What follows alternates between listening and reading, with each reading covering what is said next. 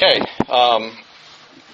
just want to welcome you this morning and get our time started off here. And we have weren't with us last week. We have been in a 2-week study on the doctrine or the truth about demons and just understanding them and how they are involved in not only our lives but the kind of the countdown towards the future.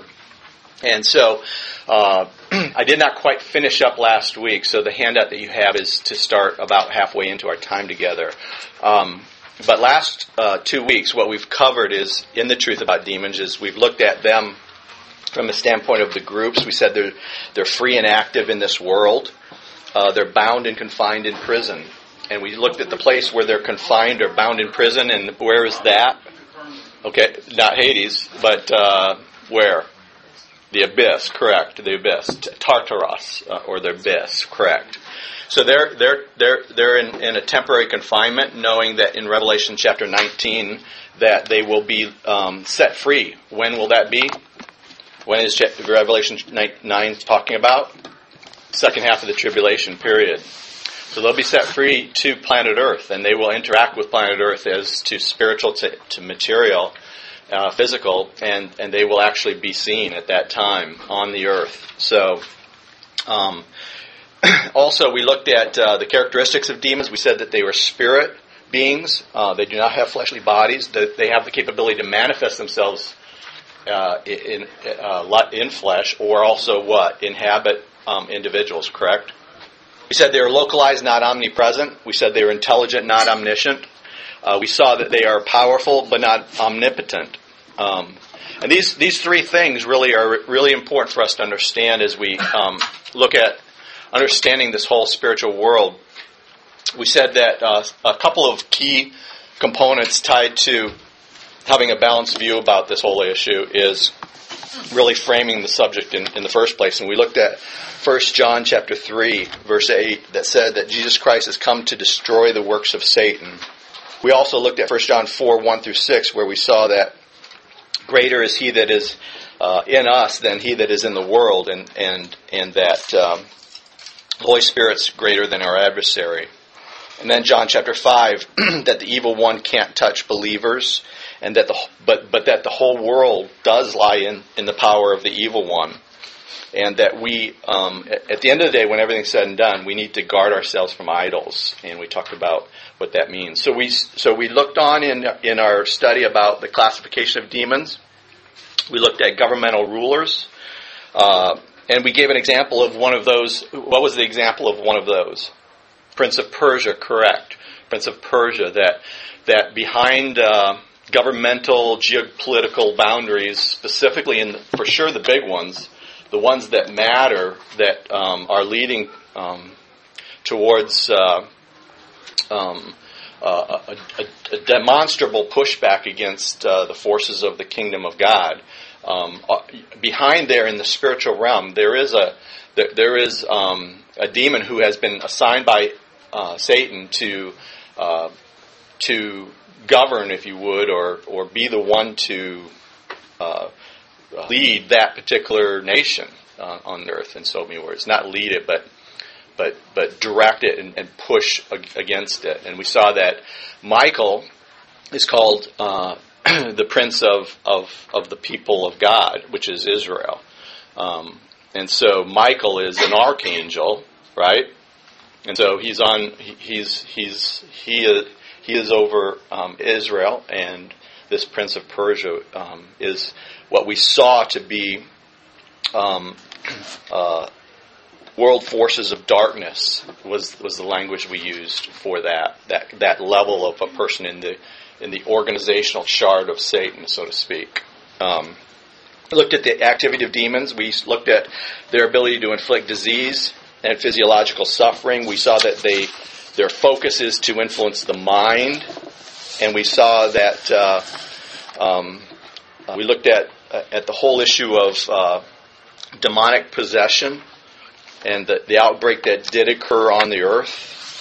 We also looked at the nature of demonic possession. We saw that from a nature perspective, that when a person is indwelt by a demon, that they literally have a change in moral character or disposition.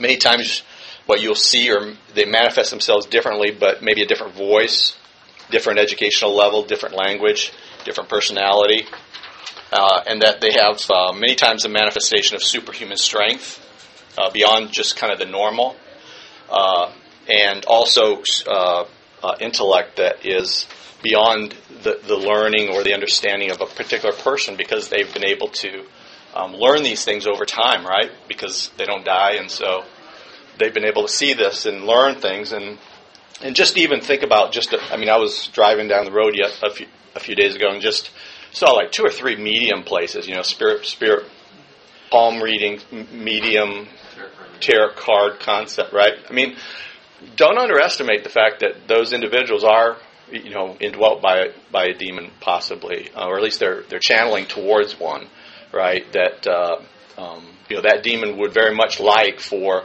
that person to believe that, through that channel or through that hallway, they can understand things about the future. They can know things that are beyond normal human comprehension. And demons will play with people's minds in that way to be able to get them to believe in them, get them to trust them, and to lean fully into them. And certainly that creates a pathway or an open door in their life for possession to occur. Is it a lies that they would... No, very much so. It's lots of times it's truth. But all they know is what... Well, when they look back in time, like many times they'll say, like, talk to your dead, parents or family or that kind of thing, and then they illuminate something that was true about them that nobody else would know. Well, they know it because they were watching that person maybe when they did that. Things, but not future things. Correct. Like, because people go to those people mostly. Sure. And then they tell them all these things about their lives. Are they telling them lies from the... Yeah. To keep them... Yeah. Yeah. It's based on what they know of that person, correct. Probably, right? They can't tell the future. No. Only God knows the future. On the other hand, though, you end up with a perspective of the fact that they're very cunning from the standpoint of watching the manners and the ways of mankind in such a way to be able to understand them and understand us even personally too. So not general, but it's more also individual. Would it be appropriate to say that? Sure. They understand what makes us tick. We looked at the scripture that talks about that our adversary has a strategy for us, looking at for us personally, and so we can't be ignorant of his ways and his strategies is the point. So that's where we left off last time, and I want to look at our defense against fallen angels now really quickly, and then jump into our normal part of our study that I wanted to get into in the last half of our time together today. So our defense against fallen angels, turn with me to 2 Corinthians 10, 3-5. We started this. I just want to finish it up and then move on to the last 2 verses and understand how we can defend against the spiritual adversary. So in 2 Corinthians chapter 10, verses 3-5 says, "Though we walk in the flesh, we do not war according to the flesh. For the weapons of our warfare are not of the flesh, but divinely powerful for the destruction of fortresses. We are destroying speculations of every lofty thing raised up against the knowledge of God, and we're taking every thought captive to the obedience of Christ." So, first and foremost here, what we see is that we are in a spiritual war, not a physical war. In your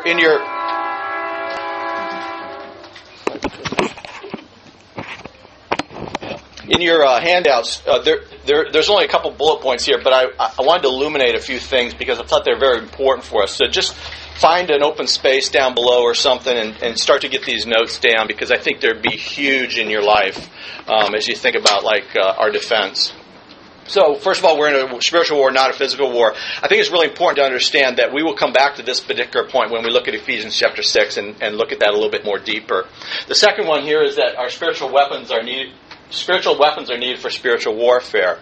So, we can't think that we can approach this whole area of a war. Good morning, Gabe. Of a war and do it in our own strength, or do it with the resources that somehow we feel we have. Can't do it. Get shot. Get whacked.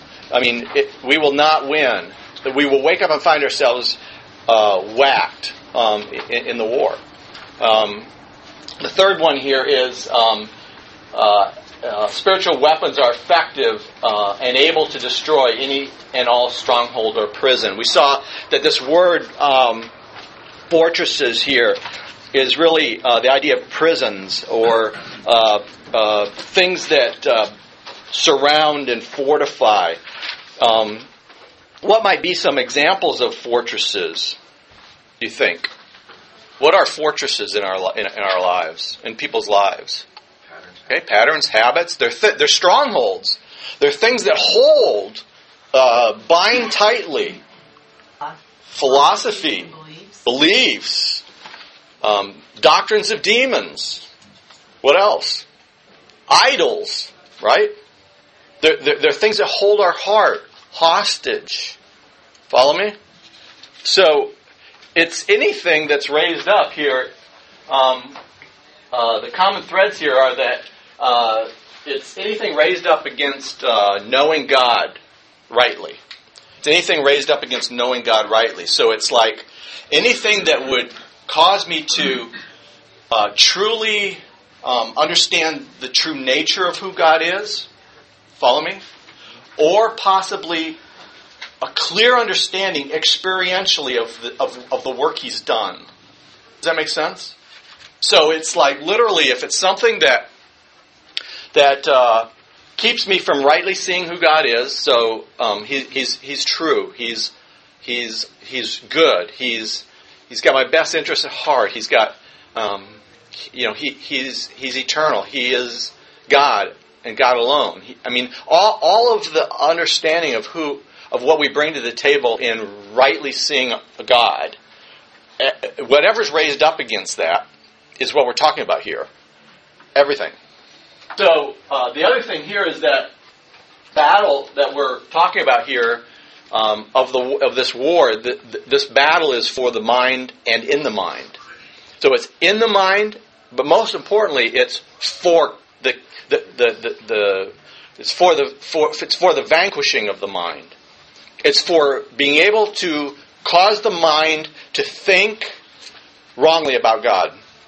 When you unbundle every single sin, when you unbundle every single temptation, when you unbundle every single doctrine of demons, at the very core of it is a wrong view of God that then somehow demonstrates or manifests itself in because I believe that, I'll do X, Y, or Z.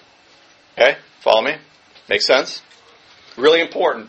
Okay? So it's in the mind, it's for the mind. It's for holding the mind hostage in a fortress, in a prison, in a way that would keep it under lock and key, as opposed to be freed up or emancipated to see God rightly and act rightly.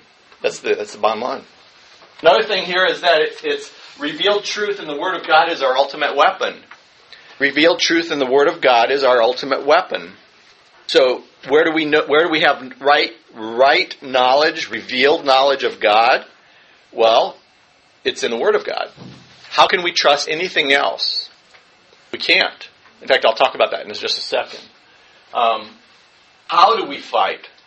According to this verse, he says first of all that our spiritual weapons are divinely powerful for the destruction of fortresses at the end of verse 4. Notice for a second that they are divinely powerful. They are spiritually powerful. That when used in the spiritual realm, they are effective. They're effective. They'll be effective. Divinely powerful. Verse 5. We are destroying speculations and every lofty thing, every idea, every thought process that's raised up against knowing who God really is. And then he says, we are what? taking every thought captive to the obedience of Christ. Taking every thought captive to the obedience of Christ. So we fight in this war in our minds, where the battle's fought, by, quote, taking every thought captive and putting them underneath Christ, submitting them to underneath Christ. So what does that mean? I mean, practically, what does that mean in our life today, tomorrow? Okay, sealed underneath who Christ is. What does that really mean, though? Just experientially, I have something happen tomorrow or today, and how do I fight? How do I fight according to this verse against this issue? Bible verses. Okay, recall Bible verses. Good, because that's truth, right? It's what's true. Okay. Just along that same line, Barb Wilson's marriage study we did with her, she taught us to stop what we're thinking, took God's word, or to pray and obey. Okay. The obedience. Okay. So stop. Really important one. Second is what? What was verse? In her study, it was stop verse. Okay, verse, which is what Michael just said, which is God's word, right? Uh-huh. Okay. Pray. Third is pray. And then obey. And then obey. Okay, good. So 1, 2, 3, 4. Excellent. So this is what he's asking us to do. This is how you take a thought captive. A thought is anything raised up against who God is, right? Mm-hmm. So that's going to be what we're going to lean fully into to sin. When we sin, we've leaned fully into something that has said, we either care more about our pleasure than pleasing God. Bottom line. Okay? So when we do that, that's what happens. He says, stop, assess the situation. When we were going through our back to the basics study, it was like, stop, move away from the car. It's like, your hands off the car. Don't drive anymore. Stop. Okay? Remember God's word. What does it say about this situation? What does it say about me to be able to understand what's going on here? And then pray about what's going on, and then obey. Lean fully into, take it at faith, what God has said about this situation. Does that make sense? So, when we talk about praying, that doesn't mean like I get down on my knees, like right in the middle of the thing. It may, okay, if it's a really strong situation, but it literally means being open up the channels of full communication with God. Don't have a ceiling that's shut down. Open up that ceiling and be in communication with who God is right then. Okay, makes sense? Yeah. Okay. So the point here is discipline what we think about. He's saying you have to be able to hold thoughts captive. To you control the thoughts, not the thoughts control you. And when you do that, you have the ability to stop and put them on trial. This here is the process of putting what's going on and my response to it on trial. It's judging through it's coming at me. How do I judge through what's going on? Am I going to judge it rightly or am I not? And what is judging rightly or not called, according to our studies in the past? Discernment. Bingo. Discernment. Now, discernment in every situation, add those all up, and now I get what? Wisdom. So when I rightly discern and decide about a specific situation, and I make the right choice, boom, another one. Got it. Black and white, not gray. Boom. Make a decision. Make a decision. Make a decision. Add those up over months and years, and now I'm getting wisdom. Back to that a little bit later. Okay, verse 13 here. Look at this. It says, I should have said 12. I'm sorry. Verse 12. He says, "For we are not bold to class or compare ourselves with some who commend themselves. But when these people who commend themselves are people who are proud, right? What does he say about these people? He says, but when they, quote, get this really clearly, measure themselves by themselves and compare themselves with themselves, They are without understanding. They're without understanding. So what is... What verse is that? Verse 12, I'm sorry, of chapter 10 there. When they measure themselves by themselves and compare themselves with themselves, people are without understanding. The definition of that is mysticism. Mysticism is, says verse 13, 12, looking inside myself for the answers both of and to life. Of and to life. You see what I'm saying? In other words, like, what other options are available to non-believers? There aren't any other options other than to look within themselves and try to figure this out, right? And that's what we call mysticism. Mysticism is using myself as the gauge and trying to figure out how to respond to things and know things and everything myself. It's coming up with answers that I think are right, you know? That's what mysticism is. As opposed to what we just talked about, which is that there's absolutes, they're found in the Word of God, and I am going to lean fully into those. Make sense? See the difference? And I just kind of threw that one in because I think it's important for us to see how doctrines of demons will encourage us just to look within our own resources to figure it out and come to grips with things. Mark, I would commend that. Absolutely. And I would recommend to say that, we have a lot of Christian mysticists, acting practically in our churches today.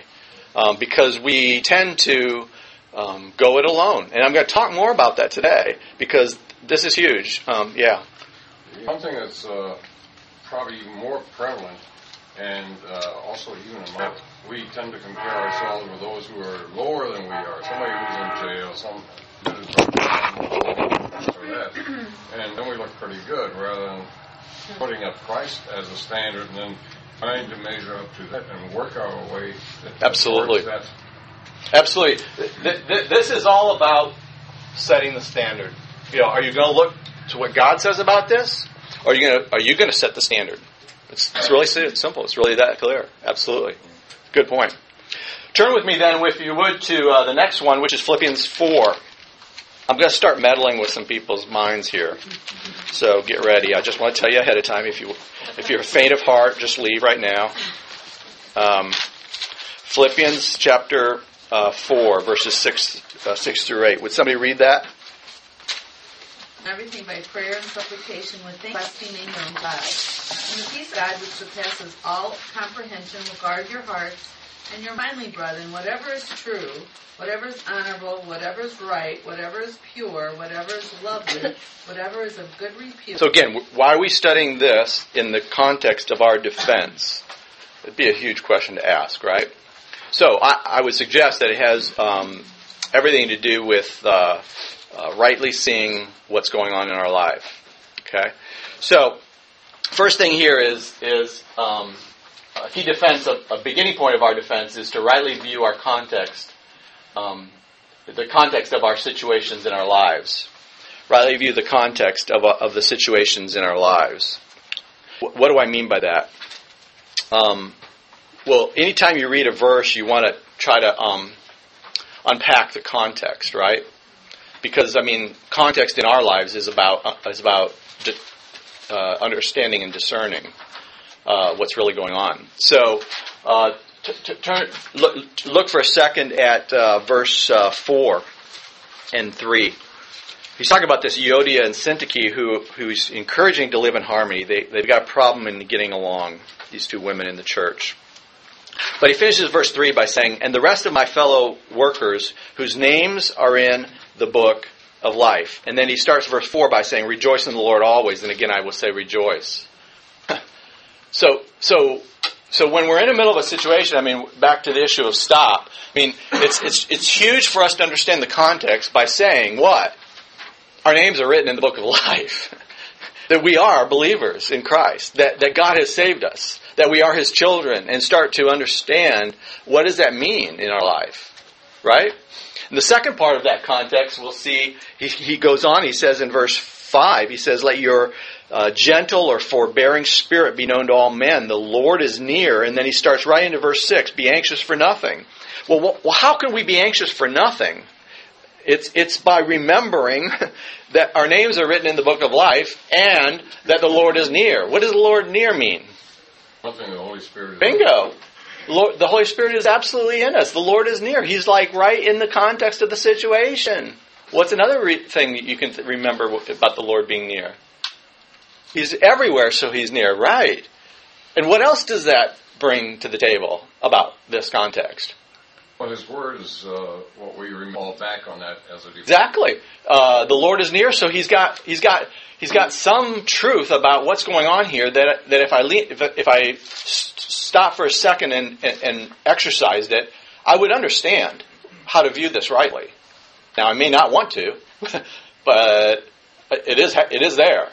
Okay. What's another thing about the Lord is near? Not alone. Not alone. What a great What a great reminder to know that He's there. He's present with me. And He actually has ordained this thing too in my life, and that I have the ability to fully exercise that with Him. Another thing about the Lord is near is that when you think about near, it means proximity. Well, doesn't the Scripture say the Lord is nearer than He was today than He was yesterday because His time is coming, and there is and He will return, and Maranatha. Right? Lord, come quickly. I mean, that's another dimension of Lord is near. And that should rightly set my context of what's really going on in my life, right? Also, every deed done in the Bible. Everything counts. So, Yeah. be Absolutely. Absolutely. And this moment matters.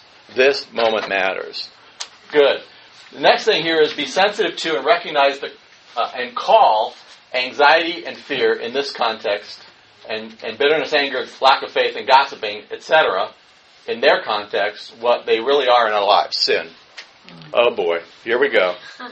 Okay, he says, be anxious for nothing, but in everything by prayer and supplication with thanksgiving, let your requests be made known to God. So, worry, anxiety, fear. If you don't rightly determine what a disease is in the physiological side of life. When you go to a doctor, you have cancer, and he goes, take some pills.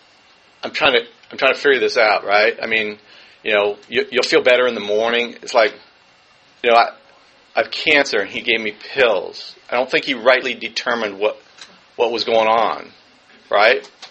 So rightly diagnosing a problem says that there's a solution, right? Because if I just somehow think that a problem is X and I give Y to counterbalance it, that's not going to work, right? So half of the problem is rightly diagnosing the problem in order to rightly bring the right solution to that problem. So anytime we just kind of say or blank or not really understand what's really going on in lives, and by the way, in my opinion, I think this is a huge issue in the church. Mm-hmm.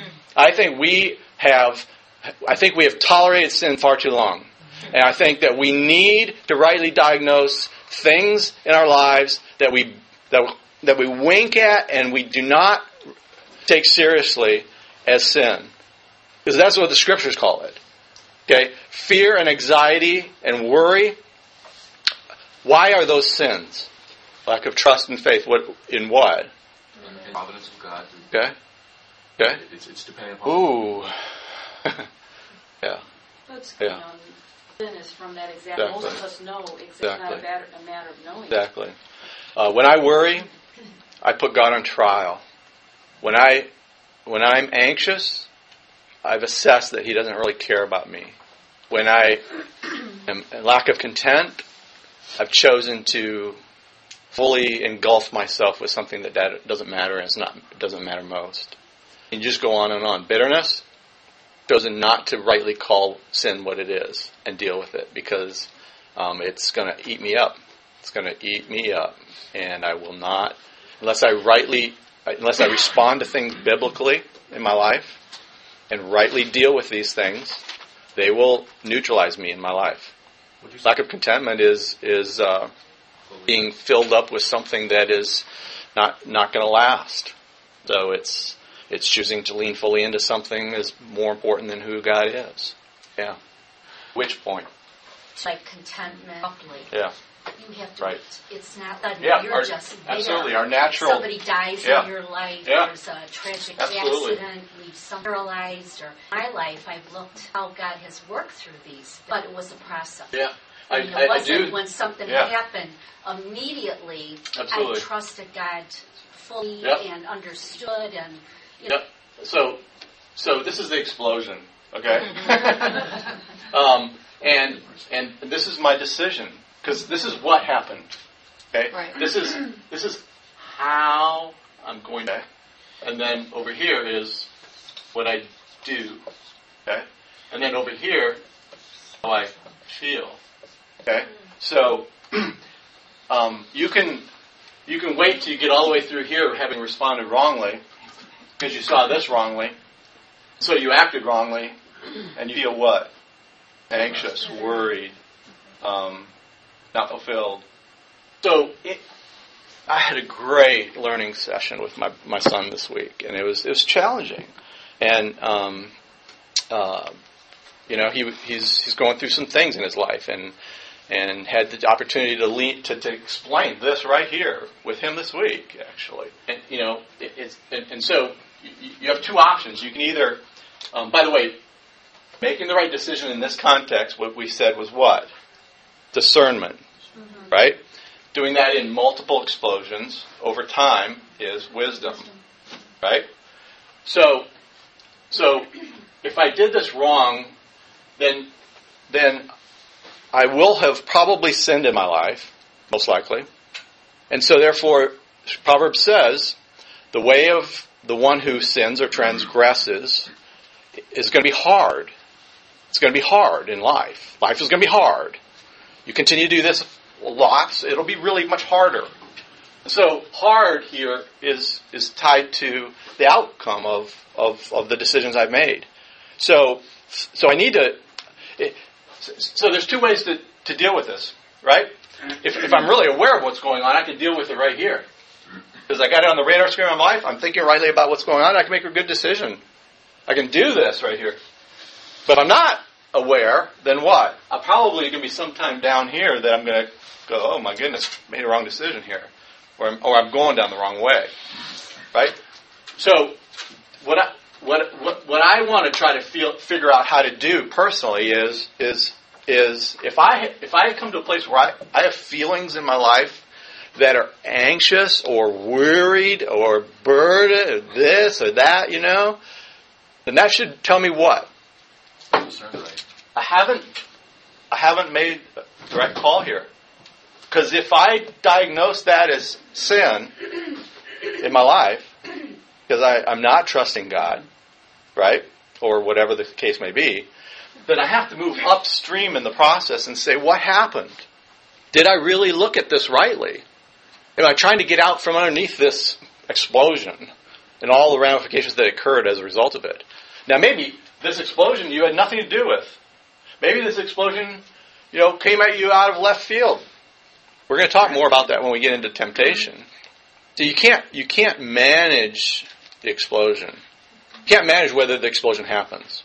We can definitely make decisions around how to respond rightly. Yeah. Different person will read. Demonstrable. Yeah, and Okay. to me, it'll be just fine. But she's going to die. He's going to Sure. all these terrible things. So. Okay, so just there, those are two different windows or contexts of looking at what happened there completely differently, right? Oh, yeah, And it's so, night and day. and so all I'm suggesting is when we put this box around what happened, this is called context.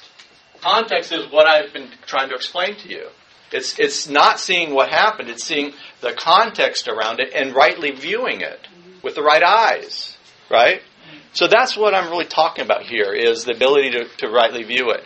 And if we get down the road here and we don't rightly diagnose it where we've landed in this thing, if it's been wrong, we've responded naturally or wrong, that's sin. So all repentance is calling sin what it is and dealing with it, meaning asking for forgiveness and reestablishing that intimacy with God. That's what we're talking about. Mark, it was my experience. Immediately, they knew. Sure. And so sometimes. Sure.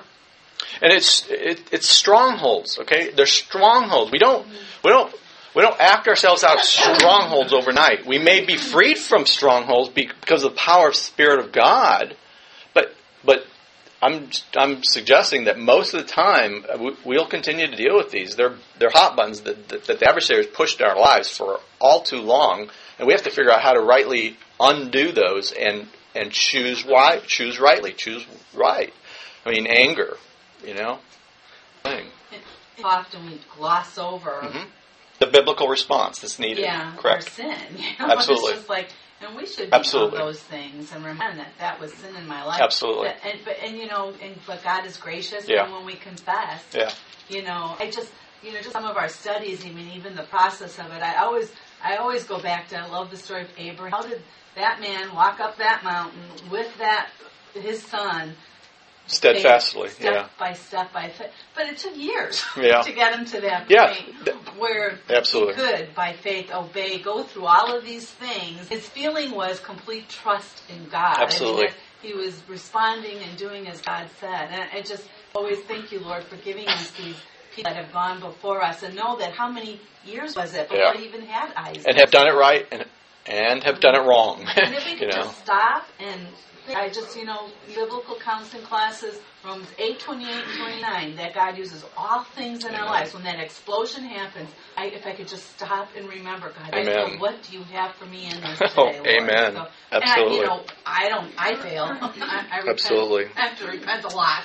And if we don't have a cultural environment here that understands that church isn't, I'll use another quote, right? Church isn't a showcase for saints; it's a hospital for sinners. And so how do we be real amongst one another, encourage one another, pray for one another, help one another, be honest with one another? That's that. We're going to talk more about that today, and I want to get into that. So, yeah. Exactly. He leaned fully into the truth that he knew that would be given to him by God. Right. Yeah. Told the servant what he said. Yeah. The next one here is that the antidote to sin is guarding our hearts and minds with joy and peace.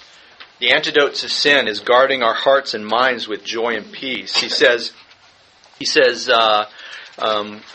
rejoice in the Lord always. And again, I will say rejoice. And he talks about that there. So that's going to be what he is going to guard our hearts with. So the antidote to sin is having a joy-filled and peace-filled heart. And then I'm not going to want something that isn't fully aligned with God, right? The next one here is that these things, joy and peace, come through developing a thankful heart, which is ever before the throne of God in an attitude of prayer. I didn't say praying all the time. I just said that there's full two-way communication at any given time to hear and listen or to speak to God, that there's no barriers. There's nothing keeping those channels open between God and myself. I think about my wife and I. If there's something I've done, then I've thrown a problem in between our communication channels. I don't know too many times where communication and the effectiveness of communication isn't a direct result of intimacy. And so, when I've done something wrong, I've exploded the channels of communication in between me and God or a person. And so, if I don't go deal with that, what happens is it just gets put down here, puts a bit down here, and it comes back in ugly ways. Because some other thing coming out of fully left field will happen, and all of a sudden this thing will explode. I'll go, what in the world happened? Well, it's because I didn't deal with all the things one by one that were out there, or at least put them behind us. And so, how do I do that and keep those channels open with God? Well, it's going to come through a thankful heart. If I have a thankful heart, he says here a couple times. He says, But in everything by prayer and supplication with thanksgiving, let your requests be made known to God. And then back down where is it? But he says with thanksgiving is the key thing here. So praying always and with a thankful heart.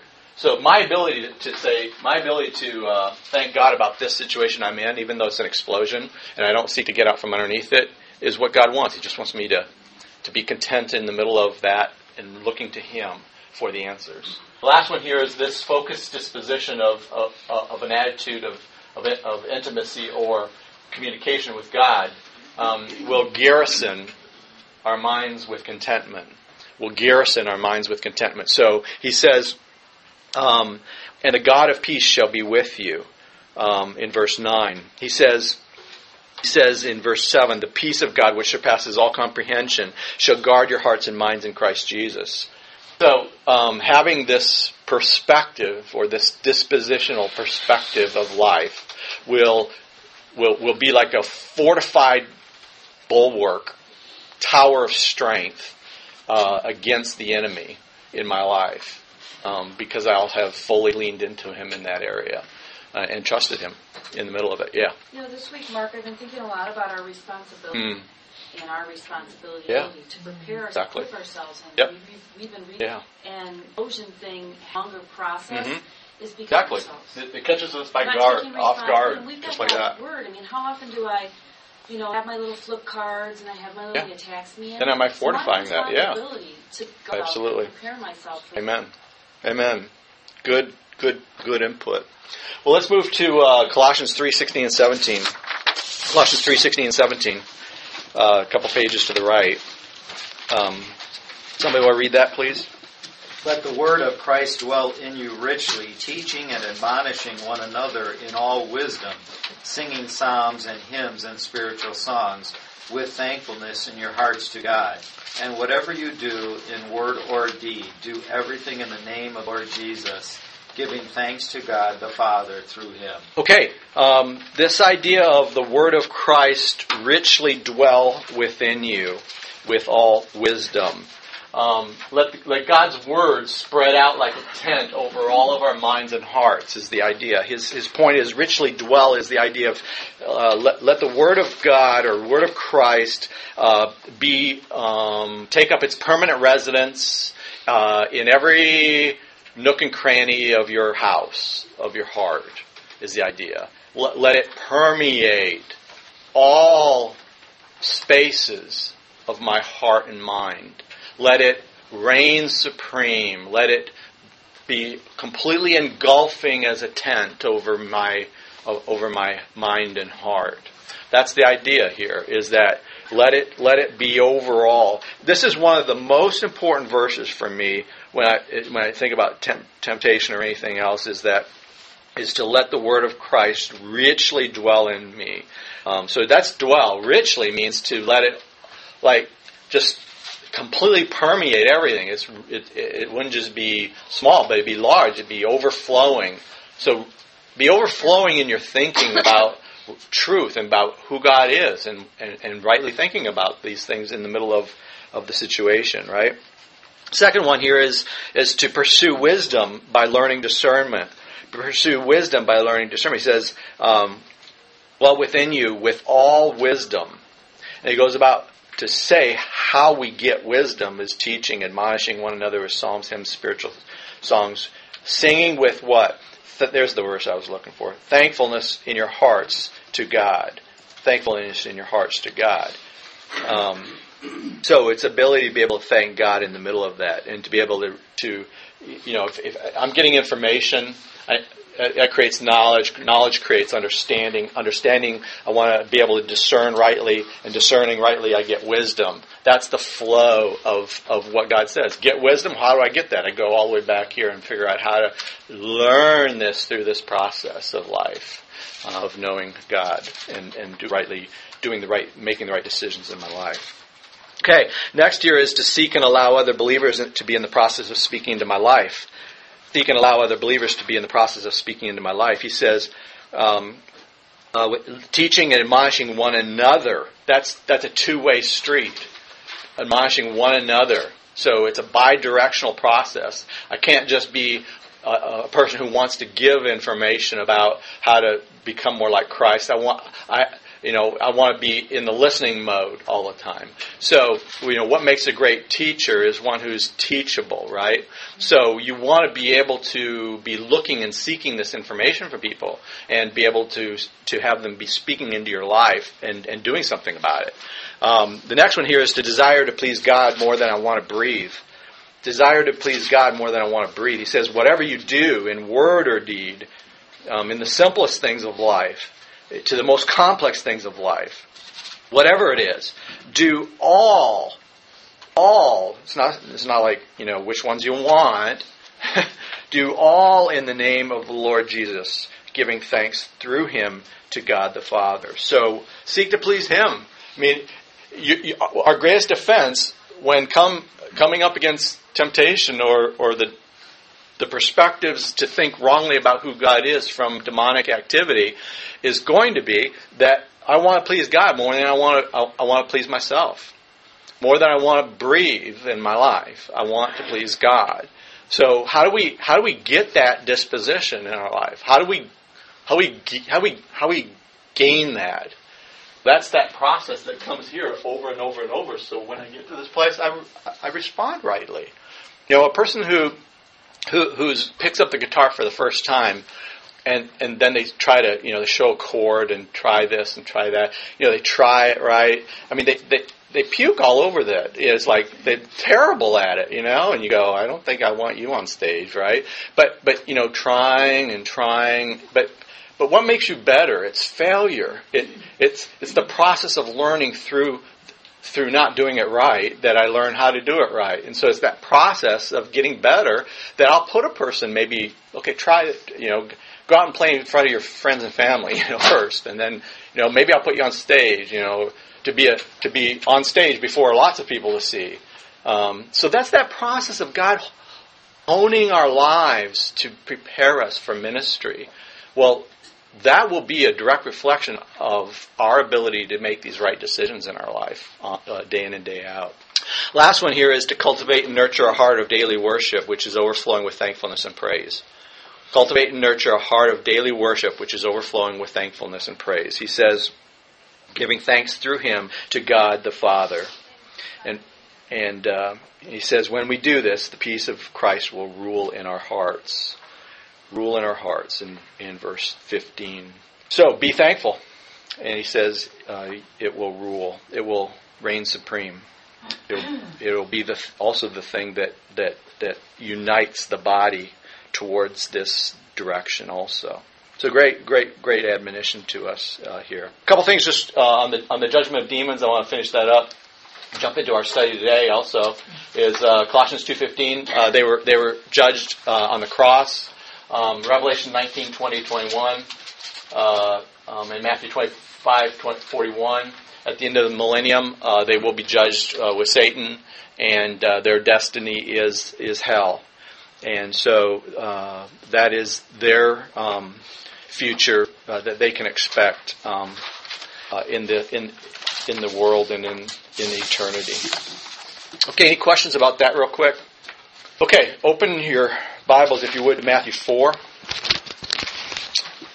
Matthew 4. We're going to look at verses 1 through... Matthew 4, 1 through 11, I think it is. 1 through 11, yeah. Okay. The handout you got there, I want to use that to walk through. You're probably going to want to get your pen out real quick. There's a couple up here. Anybody need some more? There's some back in the back there. Some of you want to pass those out. Just people who have their hands raised, that'd be great. Gabe, you had a question? Was it about that? No, Okay. Okay, Matthew chapter 4, verses 1 through 11. Let's read that together. Then Jesus was led up by the Spirit into the wilderness to be tempted by the devil. And after he had fasted 40 days and 40 nights, he then became hungry. And the tempter came and said to him, if you are the Son of God, command these stones become bread?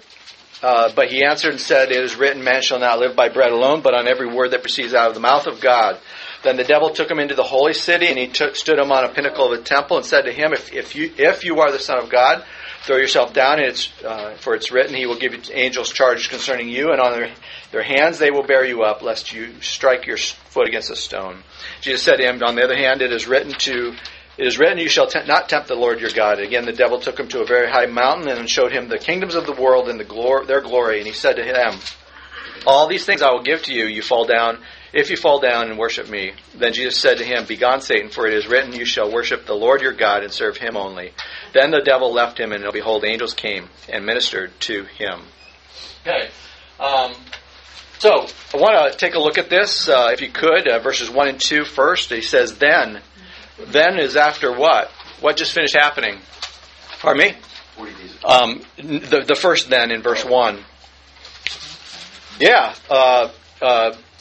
This whole situation happens right after he's anointed as my beloved son by God in front of all these people. God spoke from heaven audibly to the people that were there. He said, this is my beloved son in whom I'm well pleased. Then, after that situation, after his anointing before all people there as God's son, then Jesus was led by the Spirit into the wilderness to be tempted by the devil. Don't miss the fact that voluntarily he went into the desert, but that God did the leading. The Spirit of God brought him into a place where he's going to be tempted, exercised by Satan. Interesting. The word tempted is the idea of to be enticed to do evil. So it's going to be by the accuser, the slanderer, the maligner, the devil. And it says, and after he had fasted 40 days and 40 nights. Any of you fasted before? Okay. It's hard, right? I mean, a couple days, 1 day, 2 days, 3 days, 4 days, a week. No, 40 days. And interesting enough, after a certain number of days, you don't get hungry like you do before. And you're very lucid, very clear-headed, able to do some amazing things. But 40 days, that's a long time, isn't it? Mm-hmm. Yeah. And scriptures say that after that he became hungry. See that? After he had fasted that time, he then became hungry. Afterward, he became hungry. By the way, any thought about 40 days? Why 40? Okay, yeah, Noah. 40 years. 40 is this idea of testing, probation, judgment. Yeah. Before this time, though. Correct. Right. Okay. Yeah, Hebrews. Yeah, exactly. Absolutely. So let's take a look at verses 3 through 4. The scope here down the left-hand side, you'll see is personal to begin with in verses 3, 4, and 5. It says, the tempter came to him, if you're a son of God, command these stones to become bread. So the type of temptation here is the lust of the flesh. Interesting enough, we won't turn to it, but in 1 John chapter 5, 1 John chapter 2, he says, John says, do not love the world nor the things in the world. That is the lust of the flesh, the lust of the eyes, and the boastful pride of life. So John somehow breaks three main groupings of types of temptation up into these three major groupings. And I don't know too many things that would fall outside these, which is kind of interesting. So the first one would be what we call the lust of the flesh. The temptation here is, you're hungry. Okay? If you are the Son of God, if you were the Son of God, and who had just said who he was? God had just finished saying that 40 days earlier, speaking that my beloved Son in whom I am well pleased, right? So if you are the Son of God, tell these stones to become bread. In other words, what? Indulge yourself. Take it upon yourself to indulge yourself. Take it upon yourself to indulge yourself. Okay, so let's unbundle this and see what's really going on. Because our ability to understand not only what happened here, because this is really crucial. I mean, why did this whole thing even get set up this way? I think it was for, in all ways, him to be tempted like we are. Okay? And it's not like, every single temptation he went through, but all of them were fully exercised. All the categories were fully exercised in God, in Christ. Okay? So, what's really going on here is that spiritual eyes bring clarity, that the circumstances I am in are within God's sovereign hand and for my good. So when I have spiritual eyes, looking at this situation, he's hungry, right? I mean, don't miss the fact that off of spiritual highs come temptation. It happens all the time in our life. We have a great spiritual high, and all of a sudden we're at this high, and we're got the world by the tail, and all of a sudden, whack! It hits us, and it blows up on us, right? You see that so many times with new believers. Believe me, it is not a coincidence. So the next thing is for me to use my own resources versus trust what the Word of God says about promise and promises us within those circumstances is not to trust Him. So what does that mean? It means that the situation's there. He has resources. He has resources at his disposal if he called upon them, right? But God had chosen not to give them to him at this time, right? He probably wanted more than anybody else to be able to indulge himself with food after becoming so hungry. But he saw the situation as God hasn't provided that yet, so I'm not going to lean into it. And he says here, this manifests itself by trying to get... How does it manifest itself in our lives? By trying to get out from underneath the difficult circumstances of our lives versus seeking God in the midst of them. So, remember the umbrella? This manifests itself by trying to keep running out from underneath the umbrella of circumstances to try to get away from them versus what? Seeking God in the midst of them. Right? Okay? So, Jesus Christ's response here is to use Scripture to think rightly about what's going on. To think rightly about what's going on. All three of these situations, he uses Scripture. And it's to think rightly about what's going on. It's to transform the way he thought about it and his response to it. To transform how he thought about it and his response to it. How did he do that? He said, you can command these stones to become bread. And he said what? Man shall not live by bread alone, but every word that comes out of the mouth of God. So he's actually saying he's going to choose to lean completely into what God's Word says as opposed to satisfying or indulging the yearning of his flesh. Follow me? That's what he's saying. Just translate that in our own lives. What does that mean? The temptation. So I'm not saying you don't need food. All you need is the Word of God. He's saying you need God more than you need anything else because He will provide everything that you need. Exactly. It will never be from your own. Exactly. And He's put you under this beautiful umbrella, right? Put you under the umbrella, and so this is God's quote sovereign hand, right, into my life. And so how do I view it rightly? If I'm just viewing myself under this umbrella or in this situation versus, again, back to our issue, right? Context. What's going on? How do I see it rightly? Jesus could have said, you're right. I am hungry, and I have the power, so I'm going to make this stone. But he said, Jesus leaned into saying, this context is what God has put me in. I'm not going to undo myself from this context in order to indulge myself. You see that? See how powerful that is? Does that make sense? Billy, you got a question on your mind. I'm just thinking, what does anything like now? Maybe this is how to handle something that maybe different issue. Right. Completely different that's issue. Different from temptation. You bet. In other words, this came from God. This didn't come because of a decision that I made. That's a different situation. That's a different situation. Yeah. I mean, that's more down here, probably, or some down the road after having done. But you're right. In that situation, then we want to get out of that. Yeah. Good point. Other comments to this one. I mean, can you see the insidiousness? You see the incredible deception that here is the adversary tempting God.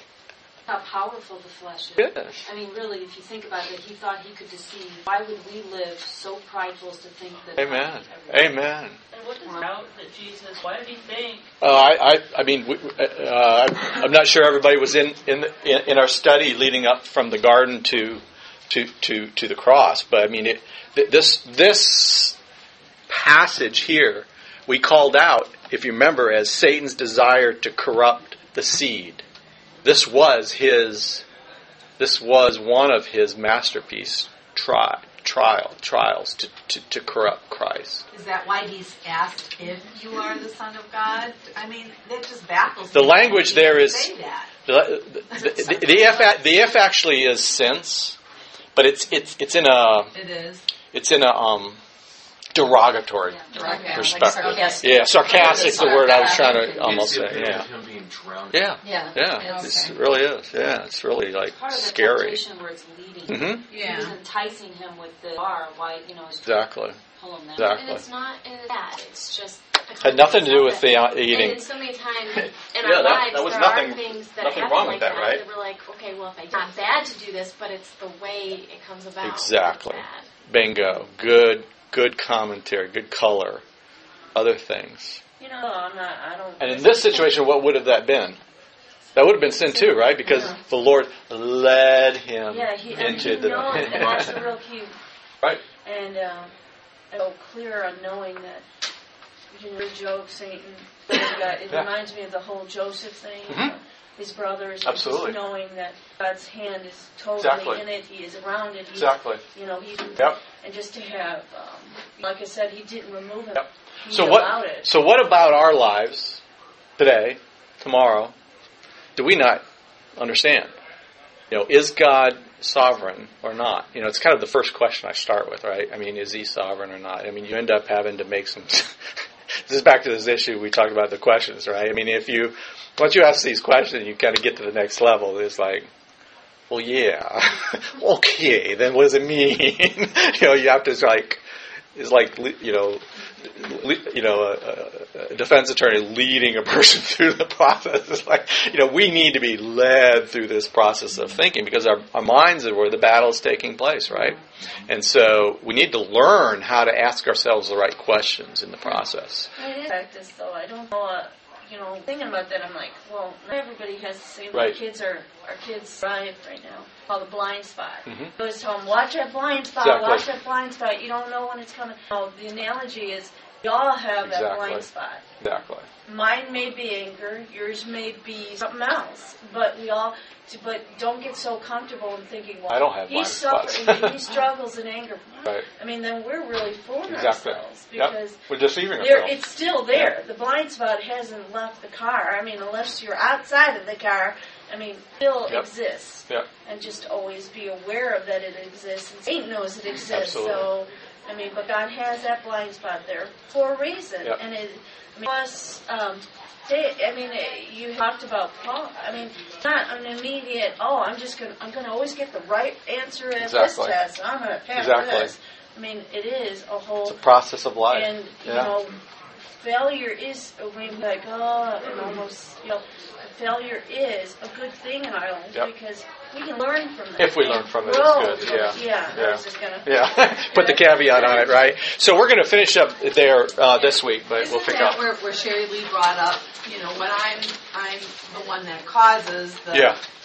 You were right by pointing it out. The very last box feel. That's sort of where you're at, and God can allow things in our life to keep working. Yeah. On that. Isn't that sort of what you're saying? Yeah. What's the question here that you're going to do in order to change? It sort of just keeps... It does. His goal is to grow us. Yeah. Right. Period. Yep. Amen. Us going outside of it, He's just going to pull us back in. Amen. And get, to grow us. Amen. So this first one is all about, the thirstings of our life Do we want to satisfy those more than we want to please God? That's the question, right? That's the okay. So the so what coming out of this first temptation. Okay. Would somebody like to close us in prayer? Okay, David. God, thank you for your word. Thankful for your grace. Use it in our lives daily. Trust in you. Praise you for your love and your kindness. Anything that we brought this week that we'll be able to focus on behalf of us today. Today, worship message that you touch their lives.